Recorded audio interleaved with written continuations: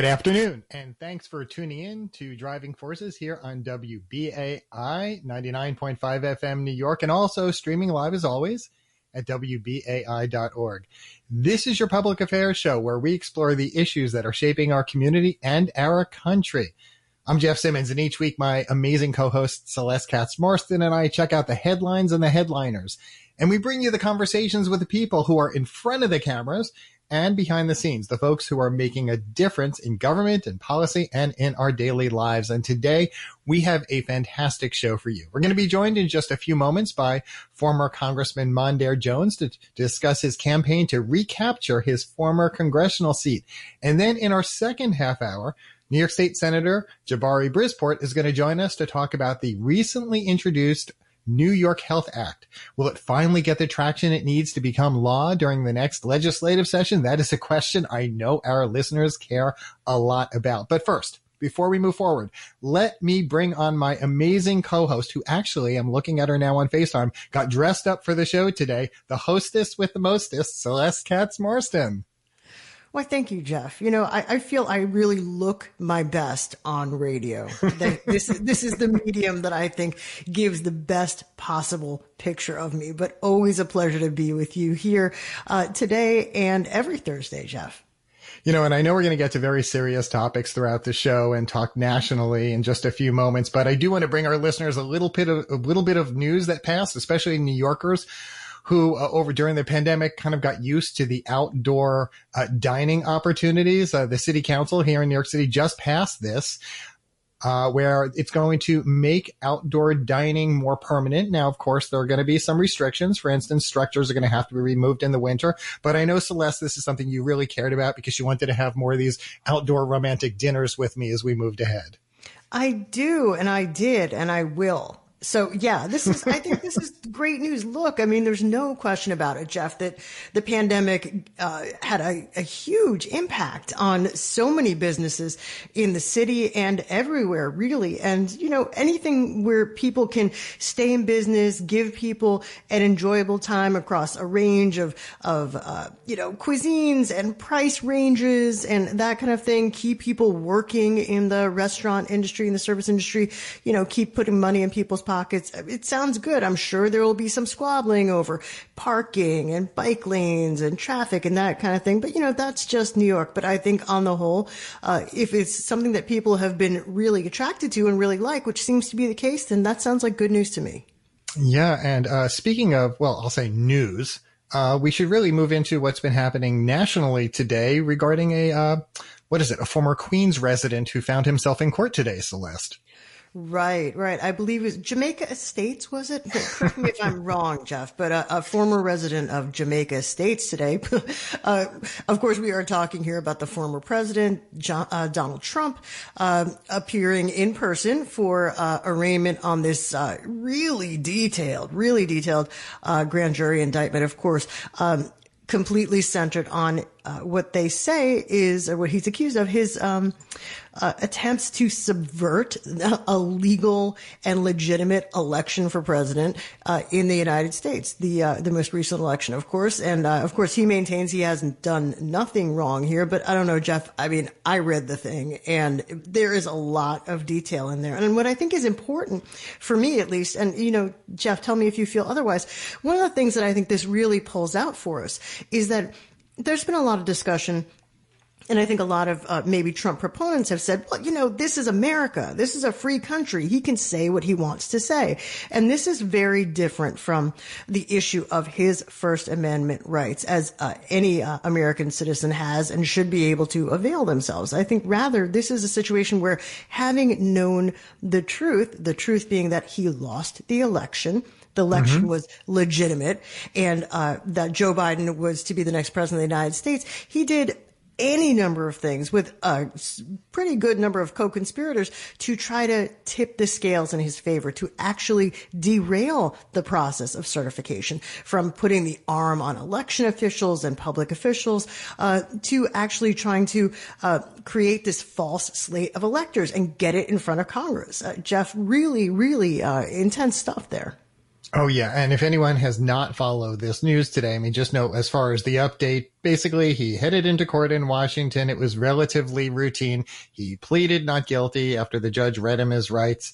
The judge outlined the conditions of his release, set a next court date. The whole thing, Celeste, after all this buildup, was about 30 minutes, and from what I had read, apparently he is asked reporters to follow him. He's going to give some type of a statement when he gets to the airport. We will be following this up, but a few key questions we need to consider, and then we're going to get to our guest. Think about it. Can an impartial jury be assembled? If Trump is convicted, can he still run for president? And if elected, can Trump even pardon himself? On this last question, a number of experts have basically agreed that there's really no law in this question. It's not clear cut. So let's get to our first guest today, someone we've wanted to have back on the show for a while. I'm talking about Congressman Mondaire Jones. Now, he made history when he was sworn in January 2021 as the nation's first openly gay black member of Congress. He was a member of the Congressional Progressive Caucus. He was first elected in 2020 along with several members of the so-called Squad, who are among the most liberal members of the House. Just a few weeks ago, he announced that he's running again to recapture the seat he previously represented before redistricting had thwarted his re-election plans last year. And in making his announcement in a campaign video, former Congressman Jones had said that I've never been Washington's choice. It's because I stand up to corruption. I battle with Republicans trying to overthrow our democracy and ban abortion. Even as I push my party to fight harder for working people, I'm running to finish the work I began. So with that, let us bring on Congressman Mondaire Jones. Welcome back to WBAI. It is so good to be here. Thanks for having me. So we want to start off with the topic that Celeste and I were just talking about, the president in court today. You have obviously strong opinions on this. Talk about your reaction. What went through your mind? I mean, what is going through your mind? And, what do you think? How do you think this is going to play out given, the former president's normal temperament? Well, Jeff, as someone who has spent more time than probably anyone in Congress last term thinking about democracy and how to preserve and strengthen our democracy, this week's latest indictment for Donald Trump was really personal for me as someone who narrowly survived January 6th, and was personal for me as someone who is intellectually committed to this and who frankly stands to be harmed the most as a member of multiple communities whose freedoms are being taken away by far-right extremists in this country. I mean, it has been how many days since the Supreme Court decided 303 creative, which made me a second-class citizen by saying that businesses can refuse to provide me services because of who I love. But this is a guy in particular who has struck at the heart of democracy. He has tried to overturn a presidential election, and opponents like mine on the Republican side, Mike Lawler in the 17th Congressional District, it's like crickets. I mean, in fact, what he said to Fox News yesterday, news in air quotes, is that this is why people are concerned that the DOJ may be politicized. I mean, that is a defense of Donald Trump without any evidence at all. So, Congressman, thank you so much for joining us here today. So how do you think this is going to play out? I mean, you have some experience around the legal system, just curious as to what you see happening here, because this is, of course, again, happening right in the middle of election season. This is not happening in a vacuum. It remains to be seen how many of these trials will actually take place prior to the presidential election set for November of 2024. Like, we know that's not changing. But we know that there are multiple indictments that may occur in the future that are imminent. I'm thinking of the Fulton County, Georgia District Attorney, who has not yet charged the former president for trying to overturn Georgia's results in the 2020 presidential election. I mean, these are an extraordinary set of circumstances, and I think of the charges against him thus far, the behavior that he was indicted for this week, the second time by the U.S. Department of Justice, is among the most severe. This is someone who knew that there was not any outcome determinative fraud in the 2020 election, but pressed forward with the big lie anyway, got a bunch of people to be convinced that there was such fraud, and he incited them to breach the Capitol, only the second time in our nation's history that ever happened, by the way, and has not apologized or expressed any remorse for his behavior, and in fact has continued to push the big lie. And almost to a person, so have the members of his party in the House of Representatives and in the United States Senate. This is now the case of only one major political party being a pro-democracy party in America. So this has implications for more than just Donald Trump. I'm glad you mentioned that. And if you're just joining us, this is Driving Forces on WBAI New York, 99.5 FM, and streaming live at WBAI.org. I'm Celeste Katz-Marston here with Jeff Simmons. Our guest right now, former Congressman Mondaire Jones, seeking to make a return to the House of Representatives. And Congressman, before we move on to your platform and your campaign, just want to stay on this for 1 minute because I don't want to trump everybody's head off in this program, but I do think this raises a bigger question about American politics. There are some people that will support Donald Trump through an indictment, through even a potential conviction. There are some people who still believe that the election of Joe Biden as president was not legitimate. Some of those people are in the House of Representatives. So I wanted to ask you, feeling the way you do and knowing that other people feel the way they do in the current climate, how do you think that if you return to Congress, you will be able to work with other legislators who do feel that way to get things done for the American people and for your district? I think any Republican member of Congress suggesting that there was outcome determinative fraud in the 2020 presidential election knows that they are lying. So I start from the premise that they don't actually believe what they're saying. However, I am someone who has been pragmatic in Congress. I have not been part of the extremes within the Democratic caucus. I'm someone who has brought people together. I did that with the infrastructure bill when I brought progressives and conservative Democrats together to get things passed.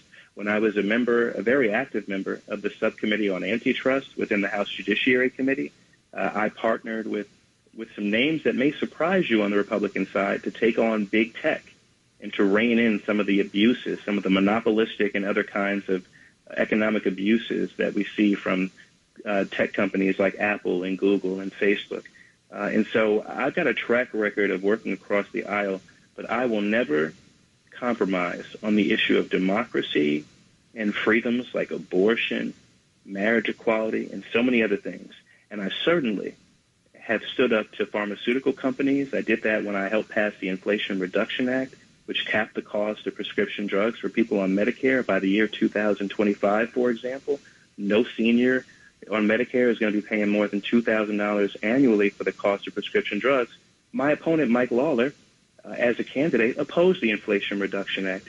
He would have seniors like my grandmother and seniors throughout New York's 17th District, Rockland, Westchester, Putnam, and Dutchess, pay more for their prescription drugs, not less. And Congressman, when you last joined us here on WBAI, when Carlos Menchaca and I were hosting the annual Pride special, you had not yet announced that you were going to try to reclaim your congressional seat. You've since made that announcement, and you've now touched on some of the issues that you care about. But I'm really curious about your timing, why now, and what are some of the issues you really think are going to fuel your campaign and, maybe then lead you to success? Well, I am proud to have served in the most productive Congress in modern American history. You will recall that at the height of COVID, we rescued the American economy from collapse when we passed the American Rescue Plan Act. We kept our small businesses open through the Paycheck Protection Program. We cut child poverty in half, if not for but a year. Now we have to, and I'm running to make the expanded child tax credit permanent. Passed the largest infrastructure bill in generations, and I already mentioned the work that we did on prescription drugs, but we also passed the largest climate bill in our nation's history. And we see inflation going down. We see millions and millions of jobs, many of them union jobs, being created, and that will continue to take place over the next decade. But we have to continue the work of lowering costs for working people. And so I want to continue to work to cut costs for the cost of healthcare and expand healthcare. I want to make sure that childcare becomes affordable in this country. And, of course, I want to restore basic freedoms like the right of women to make their own healthcare decisions, specifically the right to have an abortion. I want to restore freedoms that are being taken away every day by Republicans in state legislatures and in Congress and, of course, on the Supreme Court when it comes to the LGBTQ plus community. But Mr. Lawler, on the other side, has a very different perspective. He opposes the right to an abortion. In fact, he also opposes a ban on assault weapons, even as our kids are getting gunned down in schools around the country. These are very dangerous people, and you would be hard-pressed to find an actual moderate Republican in the House of Representatives, certainly not Mr. Lawler in the 17th Congressional District, and that is why he must be defeated, and so must Donald Trump. You know, and you mentioned that about gun control, and that's on my mind today because of today being the 4-year anniversary of the mass murder of 23 people at a Walmart in El Paso, Texas. You know, if reelected, if you rejoin Congress, what will you push for to make this a safer country when it comes to, you know, particularly when it comes to the availability of guns in our country? We have to pass universal background checks. The American people understand this. Almost 90% of Americans support universal background checks. We have to pass an assault weapons ban, which we know to be effective because you can look at the efficacy of it from 1994 to 2004 when we had the last assault weapons ban in place. And so we can do this. In fact, we passed this legislation through the House last term. We needed a Senate that was willing to get rid of the filibuster to do the same. And I'm optimistic about what we can do in the Senate in the 2024 election cycle. But this is now a Congress led by Kevin McCarthy and extreme MAGA Republicans like Marjorie Taylor Greene, who's even more powerful than Kevin McCarthy, that won't even have a floor vote on these basic questions about whether we will secure public safety. I relish having discussions about crime and having this debate with my Republican colleagues on the other side because I want to talk about the historic levels of gun violence in this country and what we can actually do about it when we're not capitulating to the NRA and to the gun lobby in the way that Mike Lawler has been doing. I want to ask you, and if you're just joining us again, we are speaking with former Congressman Mondaire Jones, who is seeking a return to the House of Representatives. Congressman, now, I don't know if everybody who's listening to the program is familiar with the adventures in redistricting you have experienced in your career. I don't know if you want to maybe give us a very brief recap of how that worked out. But I did want to ask you, in that context, how will this campaign be different than the last? Will you be focusing on anything different or different specifics based on the fact that all the puzzle pieces have moved a little bit here? Well, the main difference between this cycle and last cycle is that I finally get to run in the district that I always intended to run in. This is the district I was elected to in 2020 when we stood up to powerful special interests that were working in service of people in Washington. And my constituents here elected a champion for working people. And redistricting last year was a nightmare. Where do I begin? I think my constituents got the worst of it. That's who got the worst of it. They are now represented by someone who is far outside the mainstream and certainly outside of the median voter in this district. And I'm working really hard to change that. I know that there is litigation pending right now about redistricting. I am certainly committed to and assume that I'll be running within the lines as they are currently drawn. And if the district changes in any material way, I'll continue to run because we've got to make sure that we have people in government who believe in using government as a force for good rather than dismantling government for corporations and other very wealthy people in our society. And I hope that people in Washington, or in Michigan, in the case of my primary, or anywhere else, will just let the people of the Hudson Valley here decide and come to their own conclusions about who they want to be their Democratic nominee. You know, as you're speaking, I'm also thinking about, inspiring new voters, younger voters, how to engage youth and get them excited about the presidential election, but also the congressional elections. I'm really curious how you plan to engage young voters and inspire them to participate actively in the political process. In 2020, I was just honored to have hundreds and hundreds of young people, Gen Z and millennials, really just throw down for me and not only convince their parents to vote for me, but also phone banked and texted and what's called relational organizing, where you make a list of people in your network and you tell them why you're voting for somebody. We did this at the height of COVID when people couldn't knock on doors.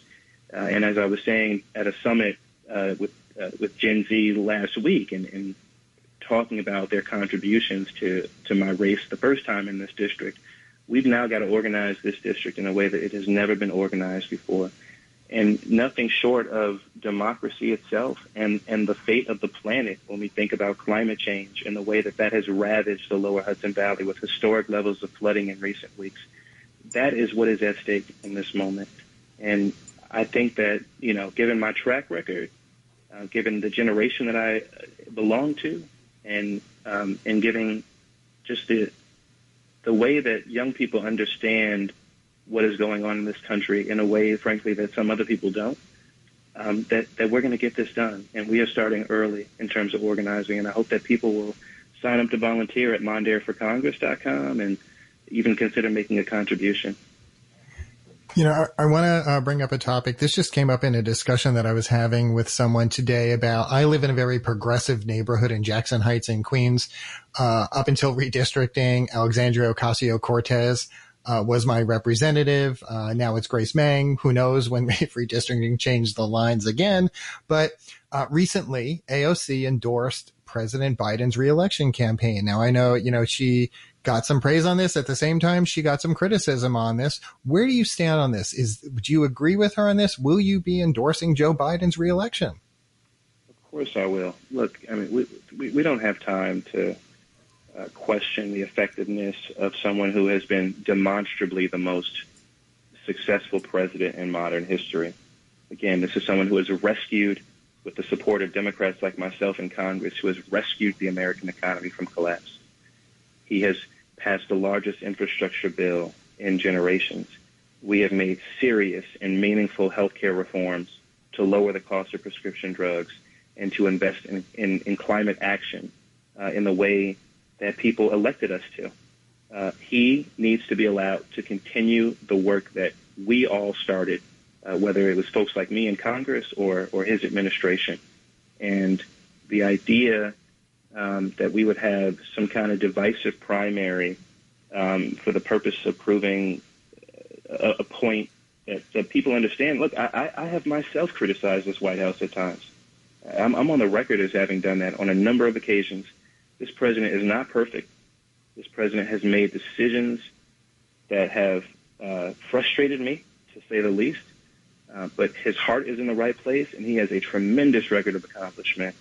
And the alternative of Donald Trump is too grim to bear, given the fact that he's even more unhinged than the last time he ran for president. And speaking of grim, and our guest right now is former Congressman Mondaire Jones, seeking to return to Congress in the next election. Speaking of grim, Congressman, I think we've all seen, and I'm sure our listeners have all seen, these images of people, migrants camped out in the city, sleeping on sidewalks, the city being overwhelmed.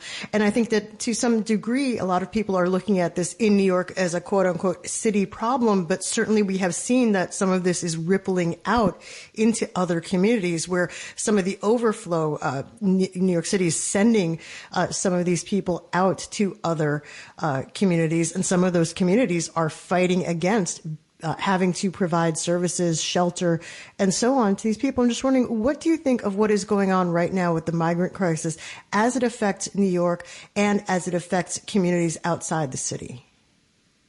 Well, this migrant crisis is something that Republicans in Washington, like Mike Lawler, want to continue to exist. They don't want to solve this crisis because if they don't get to make people afraid of undocumented folks looking for a better life, then all they've got is to have to be held accountable for their unpopular economic policies of doing the bidding of corporations and cutting taxes for billionaires. And what we need to have in this country is comprehensive immigration reform that creates a pathway to citizenship for people who have been contributing members of our economy and of our society, that creates an orderly immigration system, and yes, that provides funding for border security, which we should talk more about, I think, as Democrats.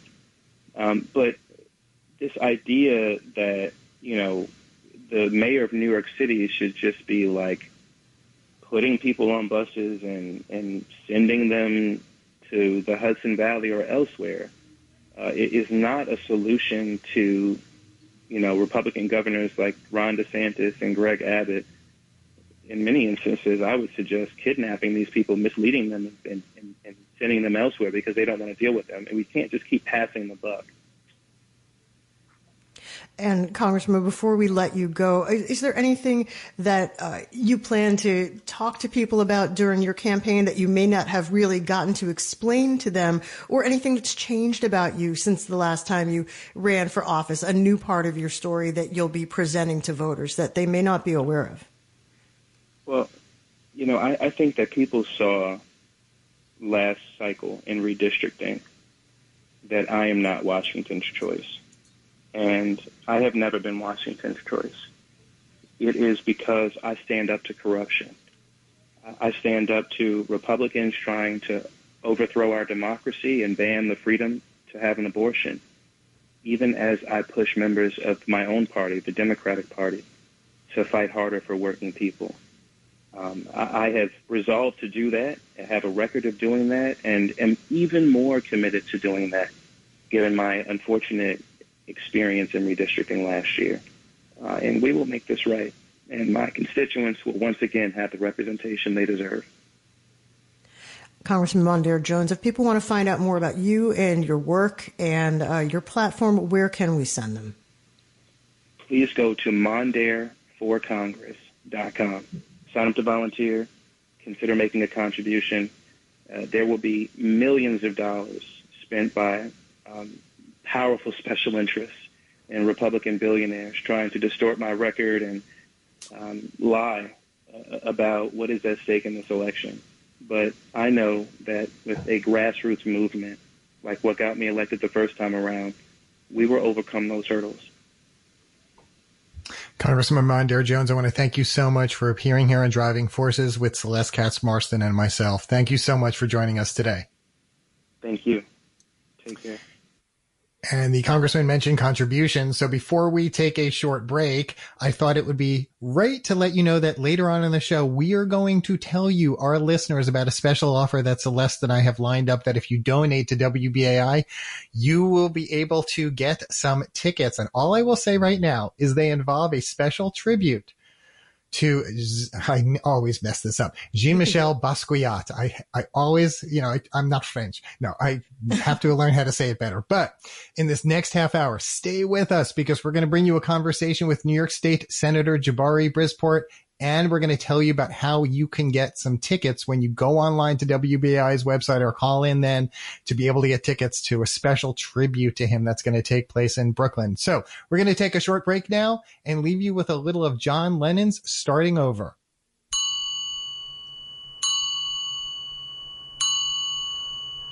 Our life together is so precious. Together we have grown,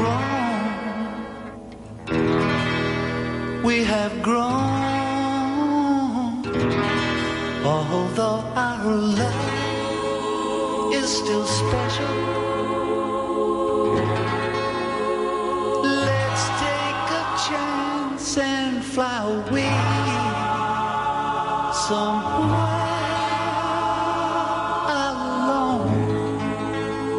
It's we took the time, no one's to blame. My no time flies so quickly.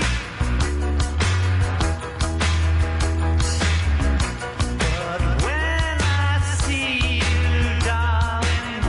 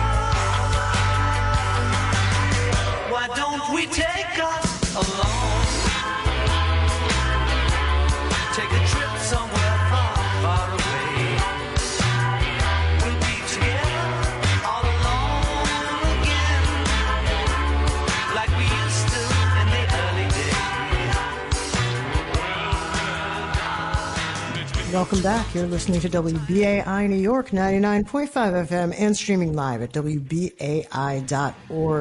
This is Driving Forces. I'm Celeste Katz-Marston here with Jeff Simmons. And of course, that was John Lennon with Starting Over. And that's our theme today, Starting Over. We're going to see if Mondaire Jones, our previous guest, gets a chance to start over in Congress. And that brings us right to our next guest. We had hoped to have him on a few weeks ago, but unfortunately we had some insurmountable tech issues. Very sad, but in keeping with the theme of starting over, let's start over with him. Our guest, of course, New York State Senator Jabari Brisport. He is a lifelong Brooklyn resident. He was born in Bed-Stuy and raised in Prospect Heights. He's the son of an undocumented immigrant and a former math teacher at a middle school in Crown Heights. He's one of the Senate's more progressive members, and he represents New York's 25th State Senate District, which includes Fort Greene, Boerum Hill, Red Hook, Bed-Stuy, Sunset Park, Gowanus, and Park Slope. He first became an activist more than a decade ago when he started organizing efforts in support of a bill to legalize same-sex marriage in New York.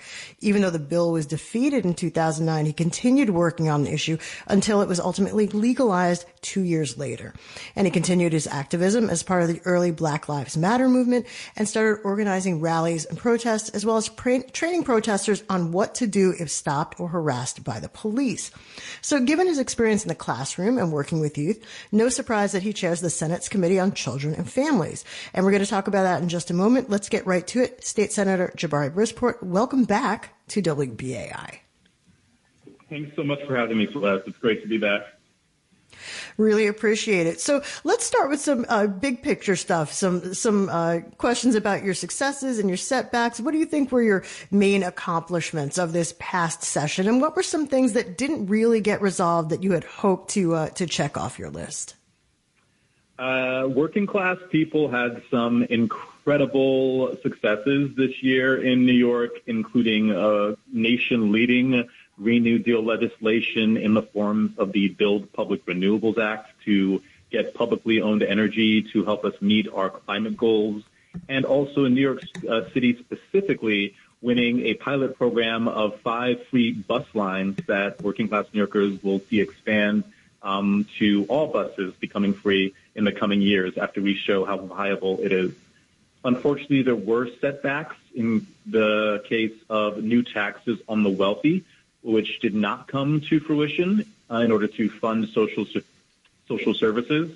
And on housing, there are still over 1 million unregulated units, people who may get evicted at any point or see their rent spike because we failed to pass tenant protections like good cause eviction. I'm very glad you mentioned housing because that was my next question is, why do you think that happened? Why do you think that did not go far? Did the governor try to obviously the governor dropped her housing plan because she was not getting much traction on that. But, is the governor the main resistance on that? What needs to happen in this next session to be able to advance these measures that you're supporting?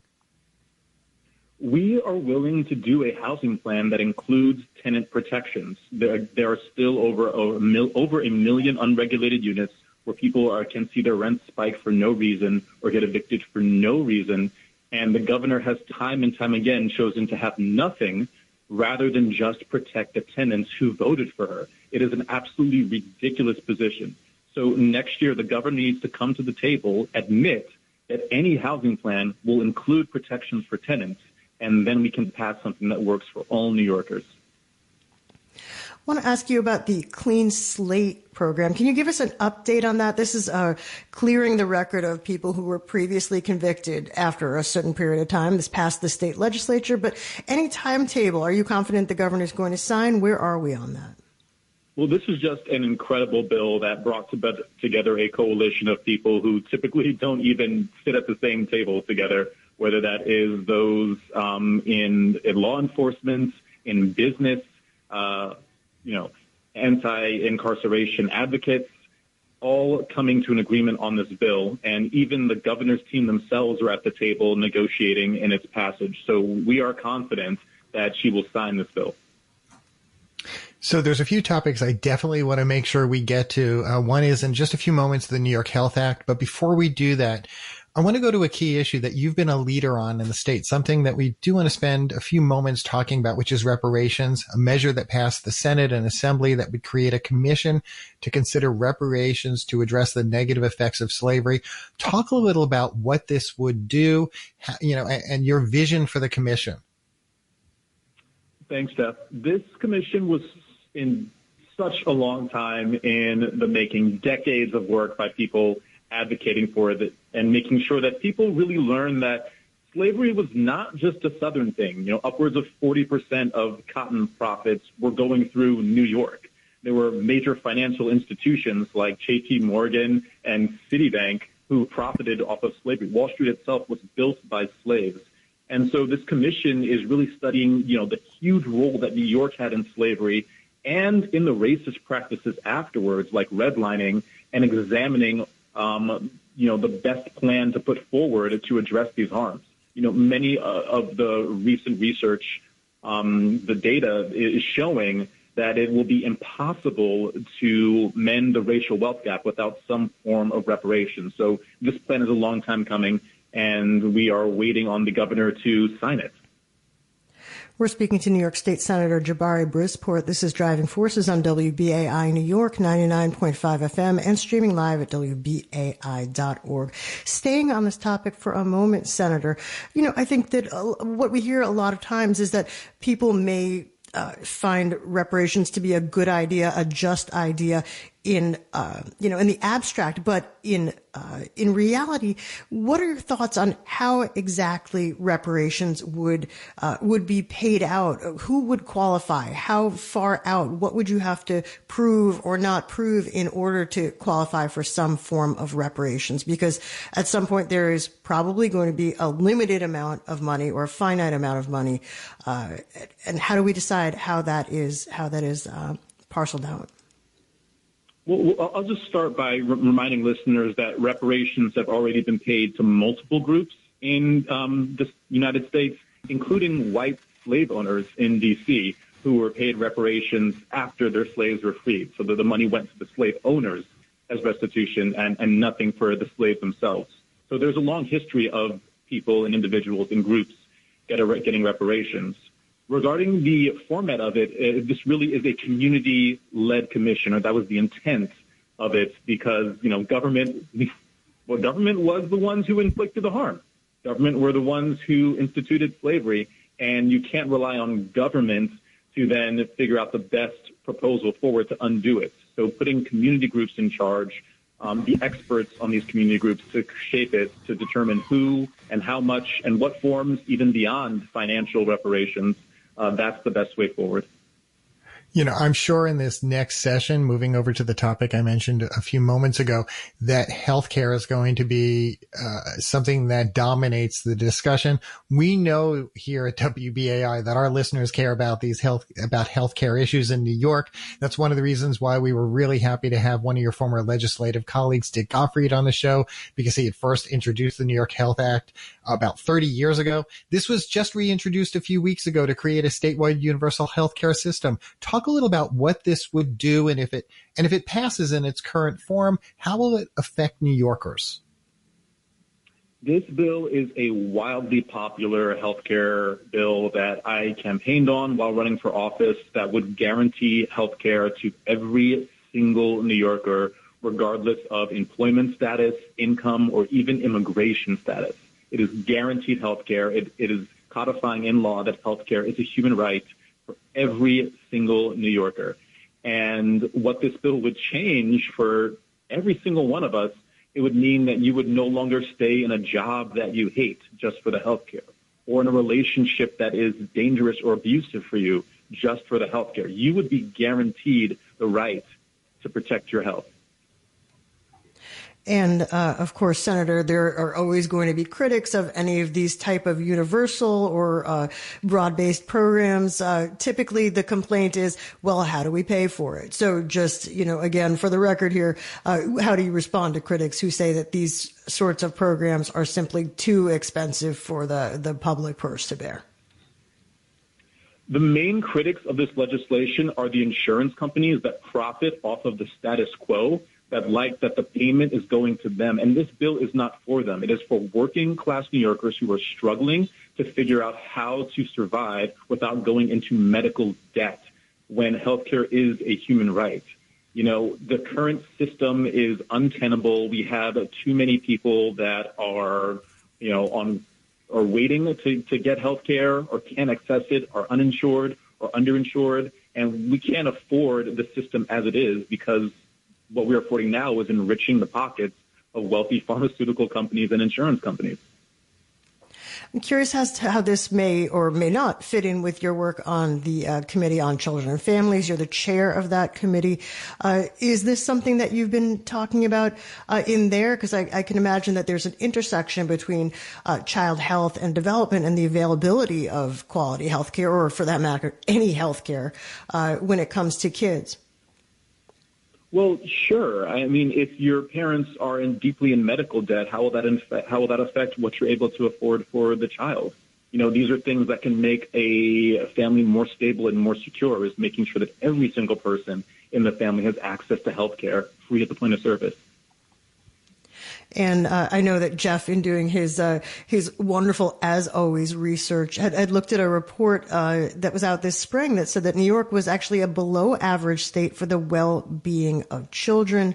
And you said at the time, your quote, "Children are paying the price for New York's decades of consistently prioritizing tax breaks for millionaires and billionaires over the well-being of families." So, easy question, how do we improve the lives of children in the state of New York?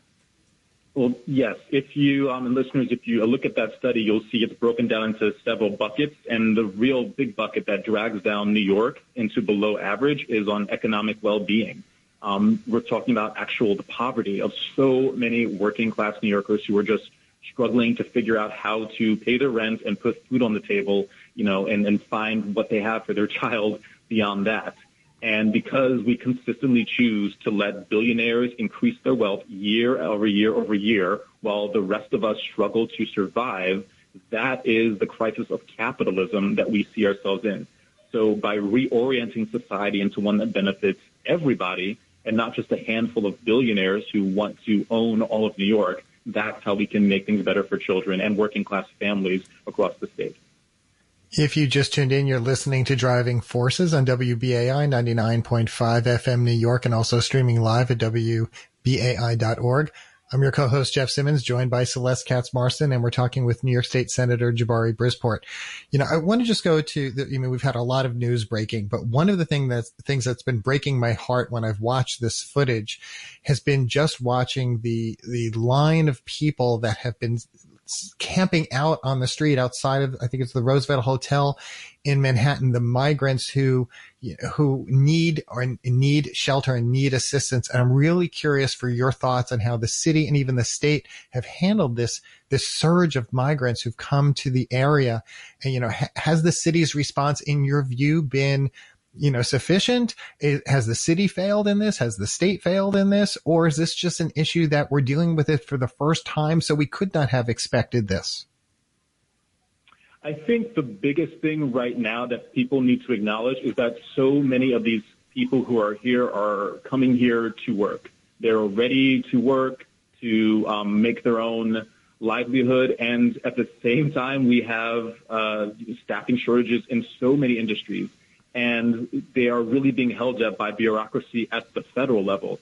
And so many elected officials at the local, state, and federal level have, you know, begged President Biden to speed up work authorizations and been met with silence or flat-out refusals.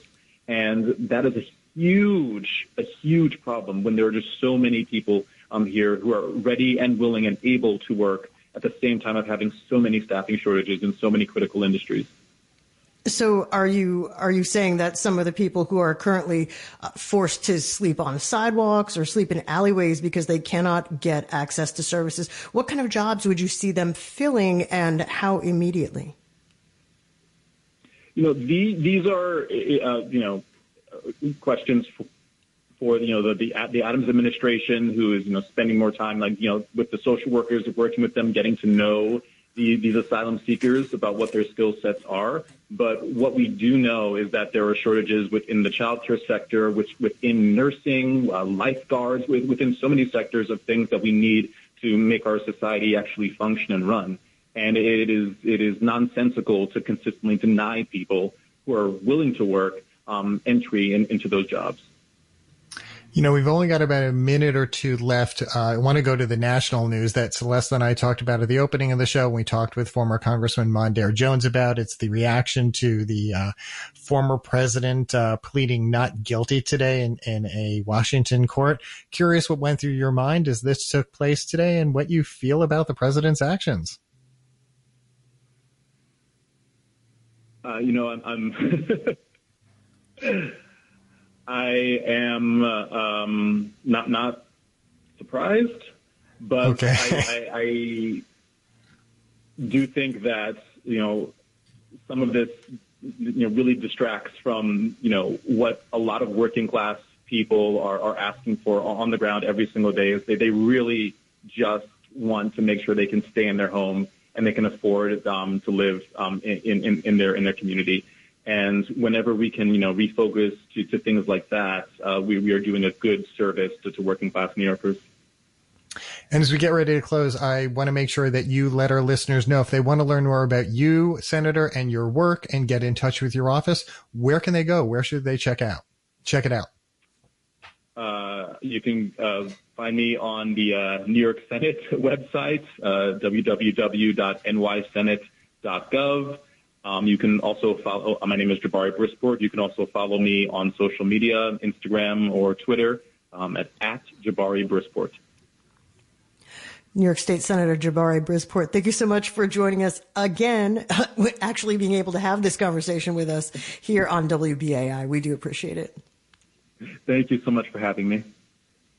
You're listening to Driving Forces. This is WBAI New York, 99.5 FM, and streaming live at WBAI.org. Celeste Katz-Marston here with Jeff Simmons. As always, Jeff finally got to have that conversation. Really felt bad the other week when we just had this insurmountable tech issue, but really glad we were able to follow up. We should follow up. Full credit, Jeff. We should say that Reggie was not working that day. So it was not Reggie. That is true. So yeah, it just sometimes, the adventures in live radio, folks, sometimes we can pull it out and sometimes we have to go to a plan B or a plan C, but we do appreciate your listenership each and every week and each and every day because we know that some of you are really, really dedicated WBAI listeners. And that means a lot to us. You are people who care about New York and you care about free speech media, independent media, not letting corporate voices be the only voices on the airwaves in a city as big and diverse as New York. So if it does mean something to you to have a radio station that talks about how to make this city a better place for everybody, regardless of gender identity, race, ethnicity, political views, any of that stuff, please take a moment today, go to WBAI.org and lend your support. Remember, we are a non-commercial station. We need your help. The station does not exist without you. We will go off the air forever. No joke. This is a serious emergency situation. New Yorkers will lose a bastion of independent media without the support of everybody who listens. And that means you, not the next guy, you. Most of us, including Jeff and me, are volunteers at this station. We do not get paid for this. We work hard anyway to bring you the best programming on important and sometimes difficult topics like today's discussions about the migrant crisis, about our political system, about the state of our democracy, about healthcare, all these things, redistricting for that matter. We do all this for New York, but we can't do it without New York. So it only takes a minute, Support free speech, independent radio. You cannot get this kind of radio anywhere else. Try it and see. This is a very unique station. Big business doesn't power the station, so you do. Please become a BAI buddy. That's somebody who gives an ongoing contribution. Goes right onto your card if you want. You can choose any amount, $15 a month. That would be great. You can give a call, 212-209-2950, or you can just go to WBAI.org and click the donate button, Jeff.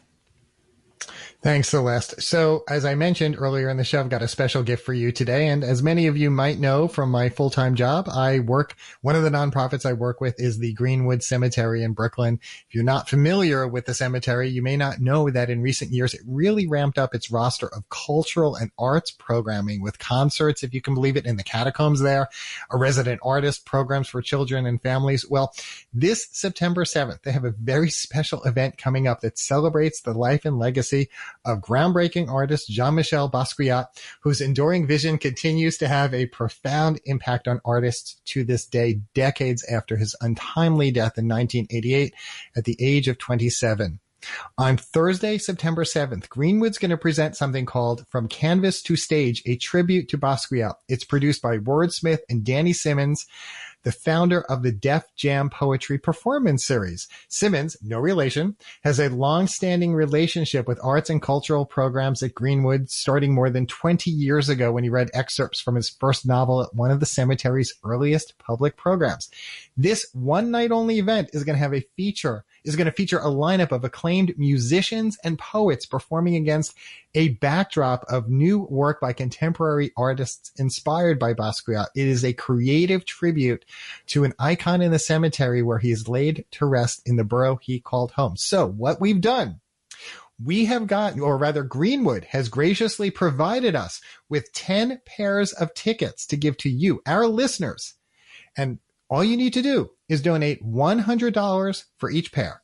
You're donating to help keep WBAI in the air, and you're going to get to see a one-night-only amazing event. It's a month away, but frankly, I already understand that their ticket sales are very brisk right now. So they're going to hold these seats, 10 pairs of tickets for WBAI listeners who donate. So as Celeste mentioned, I'm going to give it to you now too. The phone number, 212-209-2950. If you want to get more details, then just go to the website because we've put it on their website under our premium section at WBAI.org. Only a $100 donation to support WBAI and get these tickets to see this amazing event at Greenwood Cemetery on September 7th. So please donate to support WBAI, and definitely you want to head to this event at Greenwood Cemetery, Celeste. That sounds amazing. And again, props to Jeff. I hope everybody who's listening knows that Jeff works so hard to come up with great premiums, great gifts to thank you for supporting this station. And speaking of thanking people, we want to thank our guests today, former Congressman Mondaire Jones, New York State Senator Jabari Brisport, and we'd also like to thank, of course, our engineer, Reggie Johnson. Jeff, you back on Sunday? Yes, in fact, I will be back here on Sunday morning. I mentioned a little while ago about today being the anniversary of the massacre in El Paso. Well, that is one of the segments that Carlos Menchaca and I are going to be talking about on City Watch at 8 a.m. on Sunday, because this is the 4-year anniversary of that. He has spoken with Veronica Carbajal, a legal aid lawyer, environmental activist in El Paso, about this. And then we're going to be joined by an enrichment teacher, our director, and a student impacted by gun violence in Brooklyn. They're going to both be on that show together because they participated in a walkout that took place in June. It's part of their curriculum in talking about gun violence. This is going to be a really important show. I'm very glad we're going to focus on what took place in El Paso and then also largely about gun violence. When you think about it, it's just going to be an unbelievable show, Celeste. Celeste and I will be back here next Thursday with another roster of amazing guests. We're going to hold off on telling you who they are yet because we just don't want to tip our hat yet. But we will. You want to tune in at this time. And if you missed any part of this show or you want to share it or subscribe, well, we upload, or rather Celeste uploads every edition to Apple, SoundCloud, or wherever you get your podcasts. So this has been Driving Forces with Celeste Katz-Marston and Jeff Simmons. Thank you so much for tuning in. Stay tuned to WBAI throughout the night for some more great programming, and see you on the radio.